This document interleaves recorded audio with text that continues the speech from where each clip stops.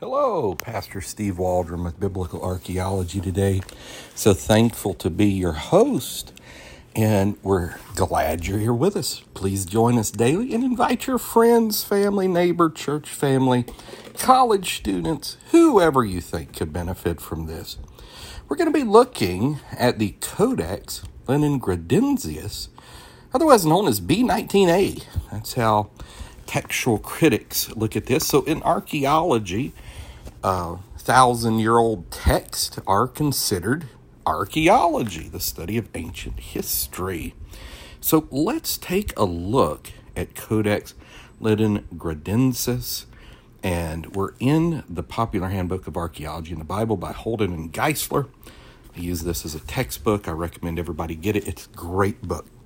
Maybe this is the best modern book on apologetics, like McDowell's Evidence of the Man's Verdict was quite possibly in the previous generation. So let's see what it says. We're on page 25 and 26. Codex Leningradensius, B19A. In AD 1008, the Codex Leningradensius was copied in Old Cairo by Samuel ben Jacob ben, his son, and that's according to a colophon, writing usually after a book with some identification marks of who wrote the book and that type thing, or copied it. And it was from a previous manuscript, now lost, written by Aaron ben Moses ben Asher about 8 years earlier.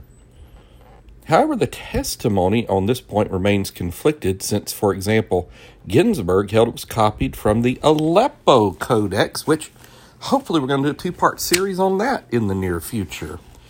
And I'm going to tell you about the Aleppo Codex. I mean, it's like some mystery thing. I was reading a history on it probably 9 months to a year ago. Incredible. Okay, and so the Codex remains the major textual basis for the Biblia Hebraica Stuttgartensia, otherwise known as the BHS. Rudolf Kittel and Gail Ripplinger, which I know a lot of people don't like her, but she's got some fascinating information about Kittel, employed this manuscript as a basis for the third edition of his Biblia Hebraica, the BHK, for Kittel. It's symbolized merely as L, a capital L. And so, prior to the discovery of the Dead Sea Scrolls in 1947, the Codex Leningradensius was the oldest manuscript containing the entire Old Testament. Its challenger, the Aleppo Codex, is missing pages as a result of suffering damage during anti-Jewish riots and other things as well. So this first period, which is characterized in Codex Leningradensius, internal differences within textual transmission, has an uncertain beginning since it's not clear exactly when the Masoretic text came into being. Now, that is his opinion. I would say the Masoretic text came into being when God inspired the writers of old to write it. And what we have is an accurate representation of that.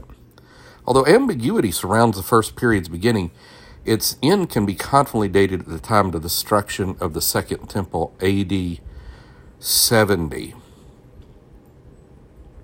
So, the Codex Leningradensius was used for the comparison of manuscripts from the first period of development that led to the Masoretic text. The first period, which is characterized by the internal differences within textual transmission. So, yes, at the Dead Sea Scrolls, there is variety of texts. There's no doubt about that, and hopefully one day we will go into that. But what he's trying to communicate here is in 70 AD, basically the Masoretic text gained supremacy. Within the Masoretic text group during the first period of development, there existed many differences between manuscripts. These differences mainly pertain to the content and orthography, which were usually limited to particular words and phrases only. Because there are so few complete parallel sources from antiquity, what scholars will do usually is describe these differences by comparing them with later manuscript sources. The Second Rabbinic Bible was used for this purpose at the early stage of research, and now in recent studies, the Codex Leningradensius is used. And so there are certain things that are suppositional. And that's one thing in a few decades of studying biblical text that you realize that there are certain leaps of logic and certain suppositions that cannot be backed up with manuscript evidence. Sometimes I've noticed even conservative scholars, which I would consider Geisler and Holden relatively conservative scholars, they cede ground just to have unanimity in the field. But I think if you just stuck with truth, anyhow, I'm not saying they don't stick with truth, but again, I think sometimes they just bend over backwards. I know Colin Hemer in his book to show, look, we use totally liberal thinking processes and resources, and we still come to conservative conclusions. There's something to be said for that. Anyhow, let's continue on. When the early manuscripts of the Masoretic text are compared with Codex Leningradensius from AD 108, it is apparent how closely the texts align with one another. These close alignments apply to the vast majority of the Dead Sea Scroll text, as well as the Masada and other early witnesses of the Masoretic text. And that's fascinating. When I was doing some research and did a podcast several weeks ago on Masada, I'd never realized they found Masoretic text type manuscripts there dating from the Bar Kokhba revolt, which is about 135 AD.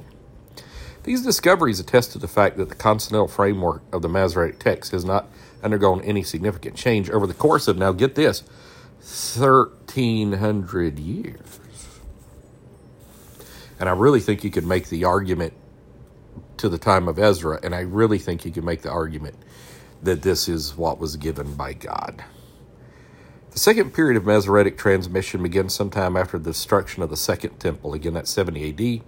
The dismantling of the temple and its systems, along with other changes in social, religious, and economic climate, led to the decline of the circulation of textual variations. And then you had in northern Israel, Joppa, different places, you had Sepphoris, scribal copying going on. And then the famous Council of Jamnia that gave us the Old Testament canon, they say, in 90 AD. And because of this trend, one of the characteristics of this transmission period is greater unity of the text within the Masoretic text family. Here again, the Codex Leningradensius is used to compare manuscripts. Texts found in Nahal Iver and Wadi Morarabat and other ancient translations written in the second period give evidence of the decrease in textual variations. Hence, these texts follow very closely with the text of the Codex Leningradensius. And again, I appreciate his honesty and wanting to just be 100% straight up with any textual variations. The flip side of that, I think you can make great arguments that the Masoretic text has almost, other than orthography, stylization of letters and these type things, no differences, appreciable differences for a couple of millennia and maybe more than that. So we want to say thank you so much for listening. We're going to be doing a 2-part series, God willing, starting tomorrow on the famous Aleppo Codex. I think you'll find it shockingly fascinating. I know I always have. And why don't you subscribe? Please listen to our playlist. A lot there. You might want to make a notebook or a journal, things you learn every day. 2 or 3 weeks, you'll have a power-packed apologetics library. Go 4 to 6 months, you'll have an amazing apologetics library. Maybe unlike anything around in existence, who knows? I don't know of anything in print with that much information in it. It's just what you do. Years ago, I came to the motto of William Carey, I can plod. So I do just a little bit every day. And then one of the guys I really enjoy reading, James Altucher, a Jewish businessman, he says just improve 1% every day. I doubt I do that, but I try to improve a little bit every day. God bless you, and we will talk with you later, and just have a great evening with you, your family, and Jesus Christ. God bless you. Bye-bye.